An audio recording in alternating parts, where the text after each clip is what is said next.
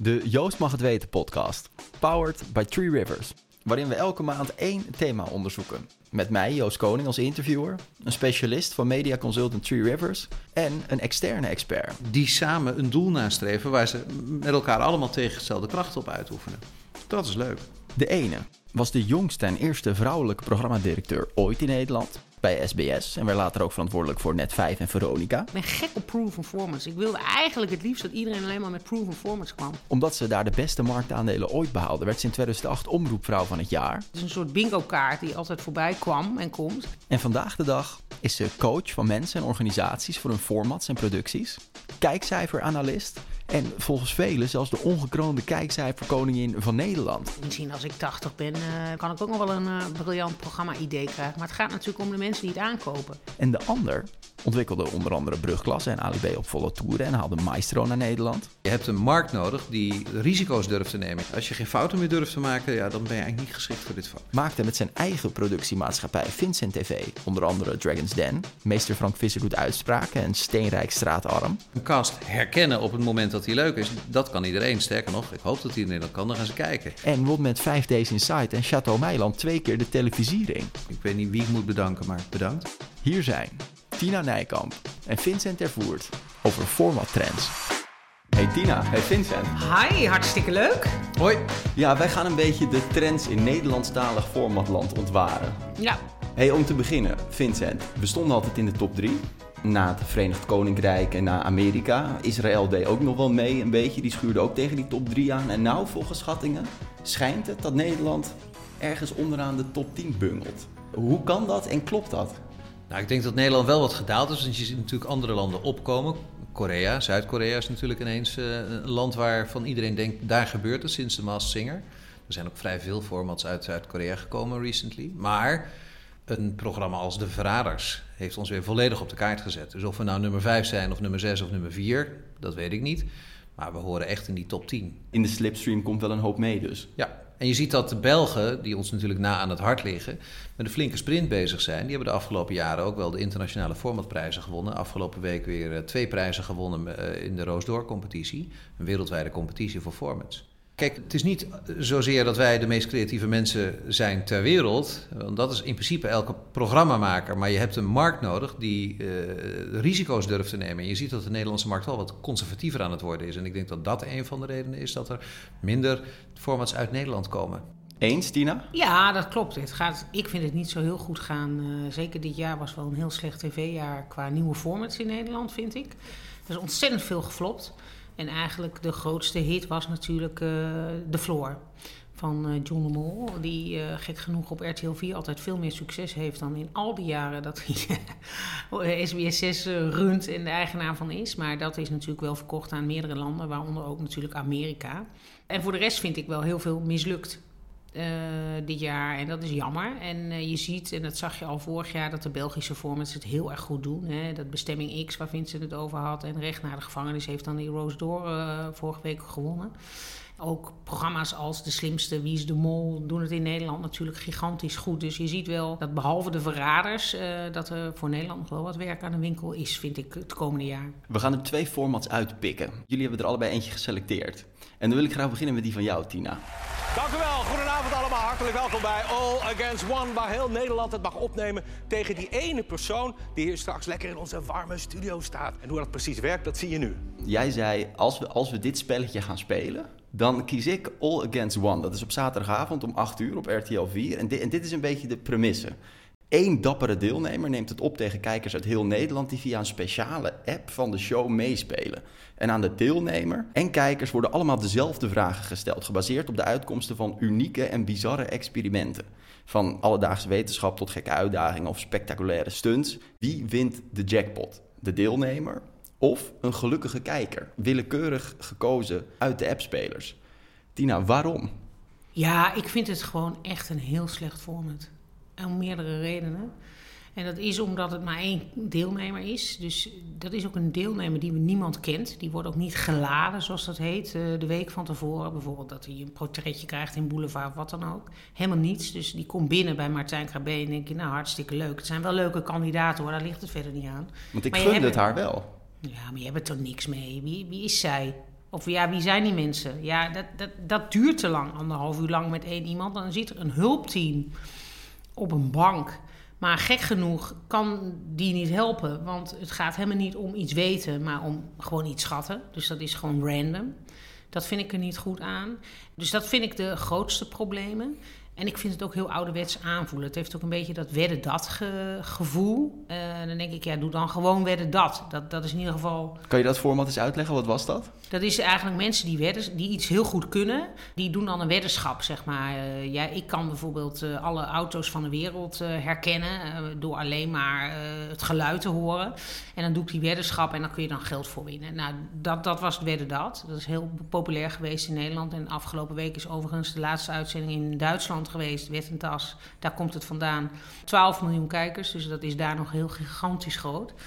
Maar goed, dus dat vind ik niet goed aan. Dus ik vind het een rommeltje. Maar het grote verschil, sorry dat ik je onderbreek, met wedden dat en in dit format, All Against One, is dus daar was er iemand die daadwerkelijk iets wist wat niemand kon weten. Ja. En hier is het zo dat iemand die iets niet kan weten, iets wordt gevraagd wat hij niet kan weten. Ja, klopt. En het is dan hoeveel mensen kunnen er in een bus. Ja, dat is de ene keer, dat ligt een beetje natuurlijk aan hoe dik die mensen zijn. De ene keer is dat 14 mensen, de andere keer is dat 15 mensen, snap je? Dus het gaat helemaal nergens over. En ik vind ook het prijzenbedrag wat je dus kunt winnen, €17.500.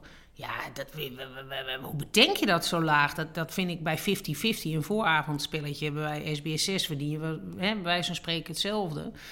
En ik vind dat je zo'n grote zaterdagavondshow hebt, vind ik wel dat je tot 1 miljoen moet gaan, net als Weekend Miljonairs, dat je dat in potentie kunt winnen. En zelfs bij Casino Royale, een programma wat ook op zaterdagavond staat, wat maar 200.000 kijkers heeft, daar kun je al 1 ton winnen. Dus ja, ik vind het niet helemaal kloppen. Het format komt oorspronkelijk uit Denemarken overigens. En RTL heeft daarvoor gekozen, denk ik, omdat Upside Down natuurlijk ook mislukt is. Hè. Dat is dat programma met Edson de Raza. Dat hebben ze dan op Videoland gezet, omdat ze zeggen dan de jump en de floor scoren daar heel goed. Maar ja, goed, ik heb het gezien en ik denk heel eerlijk dat Peter van der Vorst dacht, ik heb niet zo zin in weer een alles is muziek ding. Hieruit blijkt al dat jij een wandelende format-encyclopedie bent. Maar je bent ook een kijkcijfer-expert, de ongekroonde kijkcijferkoningin van Nederland. Wat heeft dit gescoord? Ja, het scoort zeer matig. Het scoort rond de 600.000 kijkers. En dat is voor RTL natuurlijk te weinig. En ook minder bijvoorbeeld dan wat een jaar scoorde. En dat had al niet eens een heel goed seizoen. Dat kwam al inclusief uitgestelde uit op 1 miljoen ongeveer. Dus ik denk niet dat we dit na dit seizoen dit format nog een keertje terugzien. Als je kijkt naar de kijkcijfers, 15,6% in de doelgroep van RTL een week geleden. Hè, want de cijfers weten we pas van een week later. De dag daarvoor stond de Maas Singer met 44%. Natuurlijk vergelijken we het dan met de grootste hit die ze hebben zo'n beetje.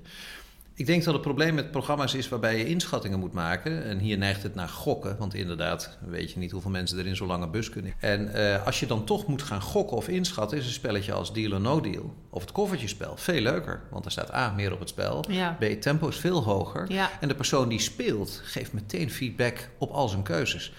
En hier duurt het gewoon zomaar 8-9 minuten voordat zo'n spel met Jelka is uitgespeeld. Gokken maakt een onderdeel uit van heel veel spellen. Je noemde het Miljonair, wat wij maken. Ja. Vriendenloterij Miljonair. Dat is in zekere mate ook gokken, namelijk speel je door. Ja. En het aardige aan een spel als Miljonair, dat hebben meer spellen waarbij risico nemen een belangrijk aspect is, die hebben een hyperbolische prijsladder. He, want wat jij zegt, je kan er 5.000 bij verdienen in het geval van een goed antwoord bij dit format. Maar keer 2, dat wordt op een bepaald moment heel spannend. Ja. Ga ik van 500.000 1 miljoen maken. En niet alleen de prijzen, maar ook de vragen worden steeds moeilijker. Precies. Ja. Maar je moet dan gokken dat je de volgende vraag weet. Want een algemene kennisquiz, dat kan over van alles gaan. Hoe goed je ook belezen bent, er staat in een encyclopedie altijd meer dan dat er in jouw hoofd zit. Dus op een aantal aspecten hebben ze geen gebruik gemaakt van wat bewezen wel werkt bij spellen waarbij risico nemen, gokken, inschatten belangrijk is. Dat is daar een voorbeeld van. En dit is niet gelukt. Nee, het is gewoon niet gelukt. En als we het dan toch hebben over krachten die er misschien toch zijn in het format. Wat ik wel een te gek idee vond, die QR-code, wat je bij steeds meer programma's ziet. Moordface, wat binnenkort door ITV gemaakt wordt. Daar zit een QR-code dat je live kan meespelen. Ranking the Talent. Studio Voetbal ook. Die heeft nu ook zo'n QR-code. Dat is voor een soort poll met de kijkers. Wat vinden we van dit? Wat denken we dat dit gaat betekenen voor de voetballerij? Is dat niet iets unieks? Nou, ik vond het bij Ranking the Talent zelf best wel ook leuk. Ik heb dat ook geïnstalleerd. Ik heb dan met mijn kinderen die eerste aflevering... met mijn zoon, mijn dochter niet, maar met mijn zoon zitten kijken. En totdat je er dan toch weer achter komt... en dat heb ik dus bij dat All Against One ook... dat je eigenlijk de kans dat je iets kunt winnen... zo klein is. Dat is eigenlijk nog kleiner dan dat je belt voor die €10.000 bij een miljoenenjacht, weet je wel. Dan kun je ook nog bellen en dan krijg je €10.000... en dan staat er op een gegeven moment zo'n naam onder in beeld... Nou, vergelijkbaar met die kans is dit. En dat maakt het weer niet aantrekkelijk, vind ik. Ik vind dus ook bij All Against One... Het is helemaal niet All Against One. Het is gewoon... iemand doet een quiz en je mag dan zo'n code scannen... en dan heel toevallig, als je dan en alles goed hebt... en van al die duizenden mensen word je eruit geloot. Het is ook gewoon een loterij, net als bij het sms'en bij miljoenenjacht. Ja, dan win je. Dus dat vind ik er niet goed aan. Ik vind die premisse niet waargemaakt. De belofte dat het All Against One is... dat je echt kunt spelen tegen diegene, dat is niet waar. Het wordt uiteindelijk een loterij. Ja, en dan is een kandidaat die 5 keer het minder goed inschat... dan de gemiddelde Nederlandse speler... die dan nog 0 op de teller heeft staan. En dan staat er 12.500 voor... een onbekend persoon in Nederland. Je leeft niet mee met die onbekende persoon. Dus dat is gewoon het probleem. En daarnaast, ik heb geprobeerd om mee te spelen... maar ik had ook geen enkele vraag goed. Hè, hoeveel appels kan iemand op een trampoline uit het plafond plukken? Vond ik best een leuk idee, maar ik zat er gewoon mijlenver vanaf. Je hebt gewoon geen idee. En je moet natuurlijk bij een quiz... Je hebt ook geen idee, dat is het ook. Je moet het antwoord of weten, denken te weten... of je moet ervan leren. Maar het heeft niet zoveel zin om te leren... hoeveel appels iemand op een trampoline in 2 minuten van een plafond kan plukken. Wat zegt dit, denken jullie, als we dit in een iets breder perspectief zetten? Wat zegt dit over Nederland formatland? Nou, wat het zegt, en dat is ook met Upside Down zo... en met Ranking the Talent... is dat de Nederlandse formatmarkt iets inventiever moet gaan worden. Kijk, wat goed is aan de verraders... dat het heel anders is dan andere dingen. En dat is eigenlijk... bij formats die internationaal doorbreken... eigenlijk altijd wel een goed idee. Kijk, en John de Mol met de Floor... ja, dat is ook wel weer een ander spelletje, hè? Kijk, bijvoorbeeld de Connection... daarvan denk ik... dat zou misschien wel internationaal kunnen gaan reizen. Dat is toch weer een ander soortige quiz. Dat wordt ook veel beter bekeken, hè? Dit is gewoon veel te jaren 90 tv, snap je? Het is een beetje now or never. Het is een beetje dit. Het is allemaal... Er zit geen swing in. Maar wordt er dan voor gekozen uit conservatieve redenen? Van het bevat elementen die het vroeger wel deden, dus laten we deze gok maar nemen? Ja, ik denk het. En ik denk ook wel dat het toch wel een nadeel is dat de mensen bij de zenders aan de knoppen, dat zelf ook al best wel oudere mensen zijn. Er zit heel weinig jong bloed in de top van die bedrijven. Waardoor, ja, die mensen hebben natuurlijk goede herinneringen aan de Weekend Quiz, de Now or Never's, de Wedden Dats. Terwijl zo'n jong iemand als met jouw leeftijd, Joost... Ik denk dat dat heel verfrissend zou kunnen werken. U geeft je als voorbeeld de Verraders. Bedacht door iemand die nog net ouder is dan ik. En ik ben bijna 52. Mark Pos heeft daar 8 jaar aan gewerkt. Met een heleboel andere mensen. Bij IDTV, bij de zender. Je kan ook zeggen, mensen met heel veel ervaring, zoals Mark Pos... die als die worden omgeven door mensen met veel verstand en veel tijd van tv... dan komt het dus ook goed. Ja, de bedenkers wel. Dat snap ik wel. Kijk, ik denk misschien als ik 80 ben, kan ik ook nog wel een briljant programma-idee krijgen. Maar het gaat natuurlijk om de mensen die het aankopen. Als zenderbaas is het al heel risicovol om iets nieuws te kopen. Het is veel fijner om de Masked Singer aan te kopen. Ja, ik vond het zelf als programmadirecteur ook heel fijn om proven formats. Ik ben gek op proven formats. Ik wilde eigenlijk het liefst dat iedereen alleen maar met proven formats kwam. Want dan heb je en de ratings... Je weet ook hoe het eruit gaat zien. Je hebt een voorbeeld. Want een producent kan wel zeggen... nee, want die zeggen altijd... het wordt geweldig, het wordt fantastisch. We zetten er een topteam op. Nou, het is een soort bingo-kaart... die altijd voorbij kwam en komt. Maar als je een proven format hebt... dan kun je ook gewoon dat relateren. Dan kun je tegen de producent zeggen... nee, dit klopt niet. Ik wil het net als dat. Of waarom hebben jullie dat niet zo gedaan? Dus ik snap wel dat programmabazen doel zijn op proven formats. Maar ik denk dat als ze nieuwe formats kiezen... dat ze dus dan zelf naar hun eigen jeugd gaan... naar hun eigen waar ze zich goed bij voelen. Ik ook hoor. Ik ben ook al 50 plus. Dus het is niet dat het is geen aanklacht of zo. Ja, maar er is nog een zakelijk aspect ook aan. Als je een nieuw format lanceert in Nederland... dan eisen de commerciële omroepen altijd een deel van het intellectueel eigendom. Ja. Dus een Verraders, als je daar voor 50 of 25% eigenaar van bent... dan heb je een hele goede deal. Ja. Wat RTL is voor 50%. Exact. Ik ken de percentages niet, maar het loopt inmiddels in 27 landen. Ja. En dat is allemaal seizoen 1 en 2. Dat loopt nog wel 10 jaar. Ja. Maar dat is dus ook zonder dat het een co-productie is. Want dit was met de RTL Creative Unit ook echt mede ontwikkeld met Ralf de Beurs. Ook... Exact. Nou kijk, in Engeland werkt het zo. Daar weten ze wat de waarde is van een nieuw format als je het lanceert. Daar krijg je gewoon niet eens de verkoopprijs voor je programma als je het op de BBC lanceert. Die zeggen, joh, dat verdien je wel terug met je rechten internationaal. Maar ik snap, wij van WC Eend adviseren natuurlijk WC Eend. En jij bent natuurlijk een producent. Jij zou zeggen, hou die rechten meer bij de producenten. Want dan gaat er meer geëxperimenteerd worden en meer risico genomen worden. Nee, ik bedoel het tegenovergestelde. Als je dan de rechten deelt met een zender, en dat eist elke zender. Het is contractueel, bij de NPO is dat vastgelegd. Ik geloof 15% in een convenant. Bij RTL en SBS is dat afhankelijk van de onderhandeling, maar zijn het grotere percentages. Zij zijn gewoon stakeholder in het succes van nieuwe formats. Dus het is juist een uitnodiging om samen met RTL, SBS tot ontwikkeling van nieuwe formats te komen en risico te nemen waarvan we net hebben gezien dat het niet altijd lukt. Zullen we doorgaan naar het volgende format? Vincent, jij hebt deze aangedragen. Dat is de Augurken Koning. Iedereen kent natuurlijk wel die potjes tafelzuur van Kesbekken. Dit is elke donderdagavond om 8:30 op RTL 5. En dit is een beetje de premisse. Nou, de markante Oost Kesbekken staat aan het roer van zijn gigantische tafelzuur-imperium. Met zijn onmiskenbaar Amsterdamse mentaliteit regeert hij in zijn fabriekshal. Trots als een pauw en zonder blad voor de mond. Maar tijden veranderen en zijn zoons Camille en Sylvian, de Augurkenprinsen, moeten worden klaargestoomd om de zaak op termijn over te nemen. Dit is van Concept Street, van Roy Aaldrink. Een augurk is gewoon een heel mooi product. Daar kan je ontzettend veel mee doen. Veel meer als mensen denken. Jij hebt met hun gevraagd. Ja. Maar tegen mij niks gezegd. Nee, dat is niet waar, want je bij die rondleiding was je er zelf bij. Zet die pellet weg, slapper. Jongen.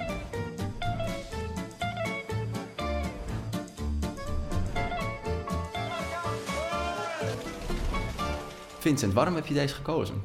Nou, ik heb zelden dat ik, als ik een nieuwe tv-serie zie, dat ik denk, ik kijk door. Hè? Ik kijk meteen naar alle afleveringen die beschikbaar waren. Dat had ik hier meteen. Natuurlijk is het een genre waar ik gek op ben, waar we zelf ook in thuis zijn. Ik vond het leuk om te zien dat eigenlijk het enige wat je nodig hebt is een paar mensen die authentiek zijn en met elkaar een gezamenlijk doel nastreven, maar allemaal op hun eigen wijze. En dat conflicteert af en toe met elkaar. En daar zie je natuurlijk totaal sprake van. Het liefst met een hiërarchie erin. Hè, dus een micromanager die de baas is. Met een goed hart, maar toch ook wel wat temper, humeur. En medewerkers die hun stinkende best doen, maar allemaal nog wel eens foutjes maken en dat willen verhullen of niet erg vinden. En dan wordt het één grote potpourri van herkenbaar leed. Dus jij bent waanzinnig positief en je zegt de grootste kracht is de casting. Absoluut. Ja, je hebt 3-4 karakters nodig die je dragen, misschien maar 3. Maar ik had heel graag deze mensen gecast. Als ik ze ooit had gezien en ontmoet. Toevallig ken ik Oos ook. Op persoonlijke titel? De baas van de fabriek. fabriek. Ik heb hem eigenlijk nog nooit gesproken, maar toeval wil dat Oos en ik dezelfde personal trainer hebben gehad, een jaar of 10. En, die in aflevering 6 opkwam dagen. Ja, Klaas. Ja, precies. Maar in ieder geval, daar ken ik Oos van. Want Oos, dat is natuurlijk, was toen al een heel markant iemand. Maar dit is wel even een belangrijke vraag, denk ik, die ik nu ga stellen. Want Vincent, een van jouw grootste specialiteiten is casten. Jij hebt onder andere Château Meiland natuurlijk, de familie Meiland heb je eigenlijk ontdekt, zou ik bijna zeggen. Nou, ze zijn ontdekt, net zoals die familie Kesbekken, door een ander programma. Alleen de kunst is, kijk, het moeilijke aan reality is dat een cast herkennen op het moment dat hij leuk is, dat kan iedereen. Sterker nog, ik hoop dat iedereen dat kan, dan gaan ze kijken. Maar om die mensen te motiveren om hun dagelijks leven met je te gaan delen op een moment dat jij moet draaien en opleveren en promotie. Het zijn natuurlijk allemaal geen experts. Zo'n Oos heeft gewoon een fabriek te runnen. Ga daar maar eens even met je televisieploegen de hele dag doorheen banjeren.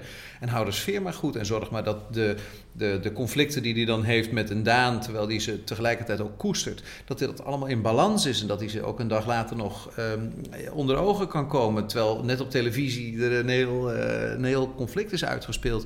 Dat is de kunst van het produceren van reality. Het is eigenlijk de continuïteit houden met je cast. Dat is het moeilijkste. Dat wat jij nu beschrijft, dat is de kracht van een goede producent. Wat jij dus hebt en wat trouwens Concept Street ook heel erg heeft. Want die hebben natuurlijk met de familie Gillis natuurlijk ook heus niet elke dag een hele makkelijke dag gehad. Zodat ze je, als de druk het allerhoogst is, als ze in de stress zitten, als ze niet geslapen hebben, als ze ruzie hebben met hun naasten, dat je er dan bij mag zijn. Exact. En dan ook dat je zegt, als serie 1 een succes wordt, is dat fijn. Maar je moet nu al beslissen dat je dit voor de lange termijn wil doen. Want de zender heeft geen enkele interesse, of nauwelijks interesse, in eenmalige series. Dan heb je dat hele marketingapparaat opgetuigd te kijken, denkt, waar blijft de rest? En als de rest niet komt, kijk, je kan in zo'n concept niet even de familie wisselen. Waar leuke mensen zijn die samen een doel nastreven, waar ze met elkaar allemaal tegengestelde krachten op uitoefenen. Dat is leuk. Ik denk dat daarom ook bijvoorbeeld zo'n Mitchell aan de Maas van dit jaar bijvoorbeeld is mislukt. Dat draaide te veel om hem. Dus ik denk wel dat het... en bijvoorbeeld, je had ook, omdat de Château Meiland toen zo'n succes was, dacht natuurlijk elke producent, we moeten nu andere gekke mensen uit Ik Vertrek gaan benaderen die ook heel grappig waren. Dus kwam er een docusoap over de Scheetjes, heette die. Die hadden een of andere golfbaan of zo op Curaçao of ergens.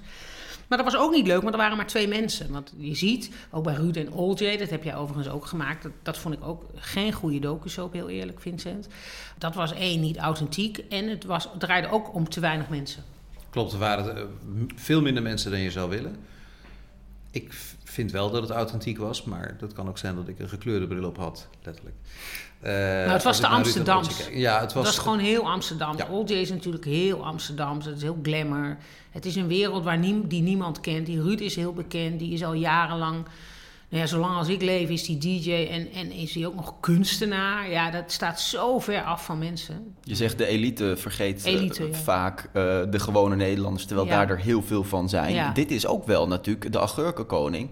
Ondanks dat hij volks is het wel echt een Amsterdams bedrijf. En ik ken heel veel mensen in de Jordaan, die hebben allemaal kerstbeken lampen aan het plafond hangen. Dus die hebben die grote potten omgetoverd tot lampen met een bolletje erin. Mm-hmm. Nou, meer Amsterdamse Jordaan-cult ga je bijna niet krijgen, Ja, denk maar ik. Joost, je moet je voorstellen, je hebt Amsterdam en je hebt Grachtengordel. Kijk, je hebt Amsterdam, dat is zeg maar wat vroeger waar de PvdA voor stond. En de Grachtengordel is nu wat GroenLinks is.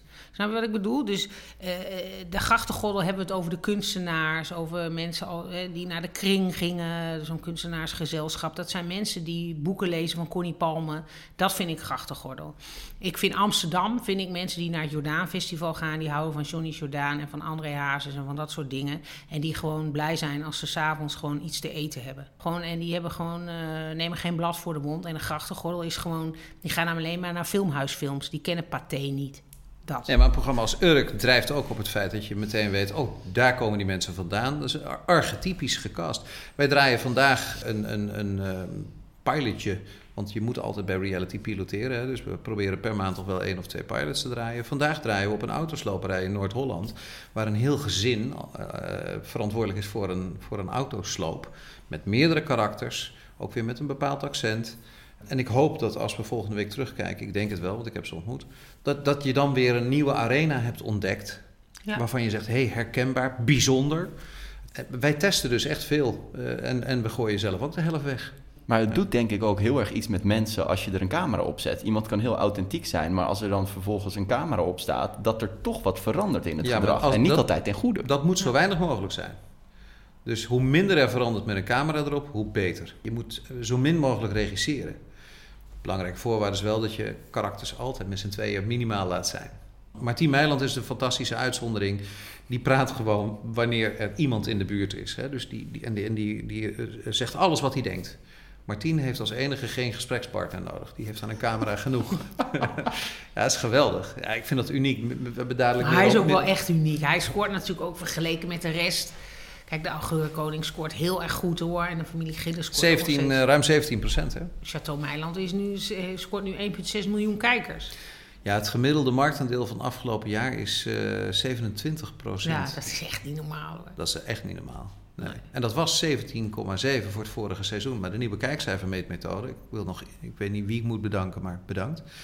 Die heeft ervoor gezorgd dat er aantoonbaar dus blijkbaar veel meer kijkers waren. Maar Vincent, je had het net over archetypes. En je hebt me ooit verteld dat jij vroeger niet verslaafd was aan jointjes roken of aan weet ik veel wat. Maar jij was verslaafd aan lezen. Mm-hmm. Jij las de hele bibliotheek en je hebt filosofie gestudeerd. En ik heb je 1 keer geïnterviewd en er zat een waanzinnige quote in. En die ga ik even voorlezen. En dat is, bij filosofie leer je dat er heel veel fundamentele vragen, verlangens en gedachten zijn bij mensen, nu en duizenden jaren geleden, waar je in elke nieuw tijdsgewricht met nieuwe interesse en nieuwe context naar kijkt. De vragen blijven hetzelfde, maar de manier van beantwoorden of antwoorden zoeken, die is steeds weer anders. En dat zijn verhalen. En dit format, de Agurkenkoning, deed me heel erg denken aan The Office ook. Of aan Succession, stond in een Volkskrant artikel. Het is echt archetypisch. Dat is een mooie vergelijking, Succession. En je had het net over Château Meiland. En dan is natuurlijk het doel van, nou, wij verkopen ons huis hier en wij gaan een château bouwen ergens. En bij familie Gillis heb je natuurlijk dat, nou, corona kwam. Ze hadden toch een vakantiepark en dat is ingewikkeld. Wat voor verhaalelementen zaten hier allemaal in, waarvan je denkt, en nu komt er een dramatische lijn in, zoals dat ook in eigenlijk elk verhaal er is. En elke fictieserie, zoals The Office. Ja, kijk, iemand kan pas een held zijn als hij alles kan verliezen. En bij de Agurkenkoning kwam er na 30 jaar ploeteren, denk ik, kwamen er ineens de nieuwe machines uit Italië. Nou, dan weten we allemaal, uit Italië komen hele lekkere dingen, maar ook hele moeilijke en slechte dingen, zoals de Vira-trein. Hè? Dus als je techniek uit Italië bestelt, dat was mijn associatie, dan gaat er vast iets mis. En gelukkig, dat ging ook zo. En of dat nou is uitvergroot of dat het werkelijk zo dramatisch was. Ik heb ervan genoten dat die machine natuurlijk maanden kostte om potjes netjes af te vullen. En dat is het enige wat ze nodig hadden. Een machine die potjes vult. Dus een verandering van eigenlijk een bedrijfsproces onder de bom van we moeten mee naar de toekomst. Hè. Met name de zoons braken met hun vader van het moet allemaal clean en mooi en state of the art zijn. Dus dat was ook een nieuwe generatie die het wilde overnemen met wat overmoed. En dan zie je dat dat niet zomaar goed gaat. Ik vond het geweldig. Maar het ding is dus, op een gegeven moment is er geen weg meer terug. Exact. En dan moet je. Dat geldt voor het opknappen van een kasteel. Dat geldt voor het kopen van machines voor $500.000 of hoeveel ze ook gekost hebben. Bij Gillis, nou ja, die sleept dan zijn eigen last met zich mee. Die steeds groter wordt. Ik zie wel duidelijk in dit seizoen dat hij een gematigder karakter is geworden. Omdat hij heeft zoveel problemen die allemaal niet meer echt voor televisie geschikt zijn, denk ik. Ik heb nog één vraagje. Wij hebben hier in Nederland de verhulsjes. Wat ik toch wel een heel Belgisch format, of een Belgische familie, Belgische reality vind. Meiland is ook in België. Zeker. En toch hoor je vaak Belgische markt, de Nederlandse markt, andere cultuur, andere soorten reality. Ja, ondanks dezelfde taal. Het is toch in het verleden, dat is een beetje voor jouw tijd, zeg ik als oud iemand. Maar had je de PFAFs en dat was in 2004, denk ik, 2003. Heeft echt jaren gelopen op RTL 7. Het ging over die Jean-Marie Pfaff, dat is die beroemde keeper, die Belgische keeper, met zijn familie. En zeg maar voorloper van de verhulsjes. Dus daaruit bleek al dat we in Nederland heel geïnteresseerd zijn. Alleen het moet wel Belgen zijn met een gebied die wij ook kennen. Want er is bijvoorbeeld in België ook een hele succesvolle serie geweest, De Plankaarts. Dat ging over een wielrenfamilie. Maar in Nederland, heel veel mannen hebben er wel wat mee in Nederland, maar over het algemeen hebben we in Nederland niet zo heel veel met wielrennen. Het zijn niet echt helden voor ons, zoals voetballers dat wel zijn. Dus dat werd ook helemaal niks. Dat was echt een flop. Dus de Verhulsjes heeft natuurlijk Gert Verhulst, die we allemaal kennen als Samson en Gert. En ook door K3. Hij is natuurlijk de founder van K3, van heel Studio 100. Maar ook K3 natuurlijk. Hij heeft ook in die jury gezeten van al die populaire K2's, ook K3's en zo. Dus ja, hij is heel bekend. En hij is natuurlijk heel grappig. Het is natuurlijk een hele grappige familie. En daarom scoort dat. Dus dat is denk ik... kijk, net als Martien, dat is in België, maakt niet uit. Die is gewoon grappig. Maar dan komt de hamvraag. Gaat de Agurkenkoning in België werken als dat daarheen gaat? Ik denk het wel. Ik denk, Belgen kijken graag naar Château Meiland en andere reality die hier vandaan komt, omdat dat net een wat luidere toon heeft. Bijvoorbeeld Steenrijkstraat Arm wordt in België ook allemaal uitgezonden door VTM. Maar ze maken geen Belgische versie meer, hebben ze gedaan. Omdat Belgen het eigenlijk een beetje een ongemakkelijk programma vinden. Om open te zijn over je geld. Maar ze kijken heel graag naar hoe die toch wel luidruchtige Nederlanders dat allemaal doen. Het is ook de archetypering zoals wij naar Urk kijken. Dat is een bepaald type mens wat daar woont. En zo kijken de Belgen naar de Nederlandse reality. Overigens grappig dat je noemt Château Plankaart. Dat maken wij in België. Dat haalde daar marktaandelen van rond de 50 of boven de 50% op de VRT. En inderdaad, in Nederland is daar eigenlijk geen interesse voor. Ik wil langzaam naar een laatste vraag toewerken. En dat is, je had het net over Château Plankaart, Château Meiland. Dat is volgens mij een goed voorbeeld van een soort zeitgeist. Zij kwamen allebei op een gegeven moment met het idee, volgens mij naar jou toe of naar iemand anders toe. Ja, wij gaan een château starten. Dat is denk ik geen toeval dat ongeveer rond hetzelfde moment gebeurt. Volgens mij is voor producenten of voor formatontwikkelaars is het altijd een beetje het doel toch dat je die golf surft. Dat er een nieuwe tijdontwikkeling is en dat je daarop mee wil surfen.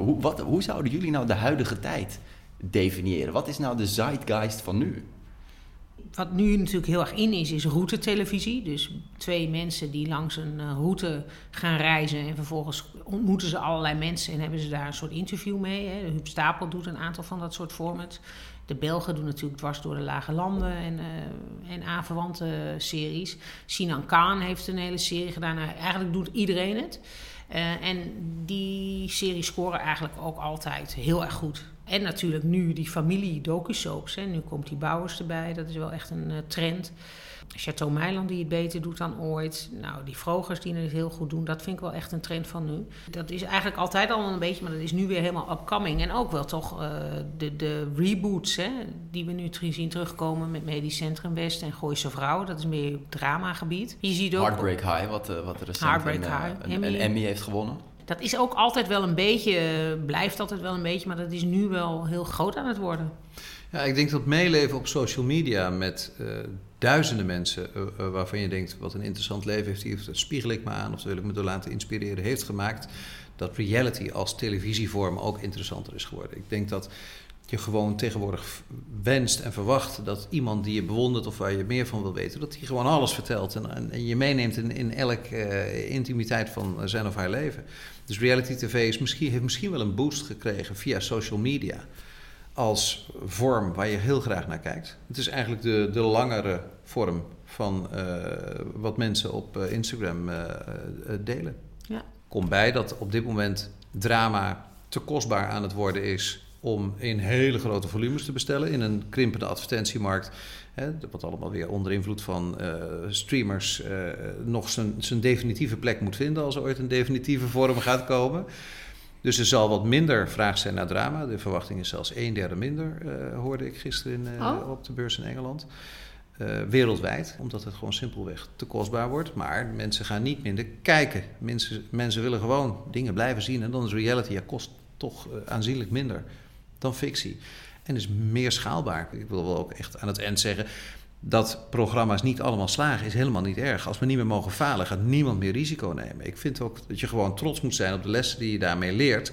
Tenzij domme fouten zijn gemaakt. Maar zelfs dan, daar zijn we allemaal bij. Als je geen fouten meer durft te maken, dan ben je eigenlijk niet geschikt voor dit vak. Nee, maar het is wel zo dat bij heel veel formats je van tevoren al wel kunt zien dat het niet gaat scoren, moet ik heel eerlijk zeggen. Dat klopt. Ik bedoel, de goed nieuws vandaag, dat kon niet anders dan niet lukken. Maar je moet iets nieuws bedenken. Want anders heb je gewoon op een bepaald moment niks meer te vertellen. Ja, goed, dat blijft ook wel. En er zijn zoveel productiebedrijven in Nederland. Dus dat zal wel doorgaan, toch? Hoopvol en voorwaarts. Dank voor jullie tijd. Graag gedaan. Leuk. Deze podcast werd mede mogelijk gemaakt door Three Rivers. Een media-adviesbureau met sterke focus op de uitvoering, diepe kennis van de media-industrie en de missie om mediabedrijven effectiever te maken. Wil je ook in gesprek? Kijk op threerivers.nl. Dank voor het luisteren en tot de volgende.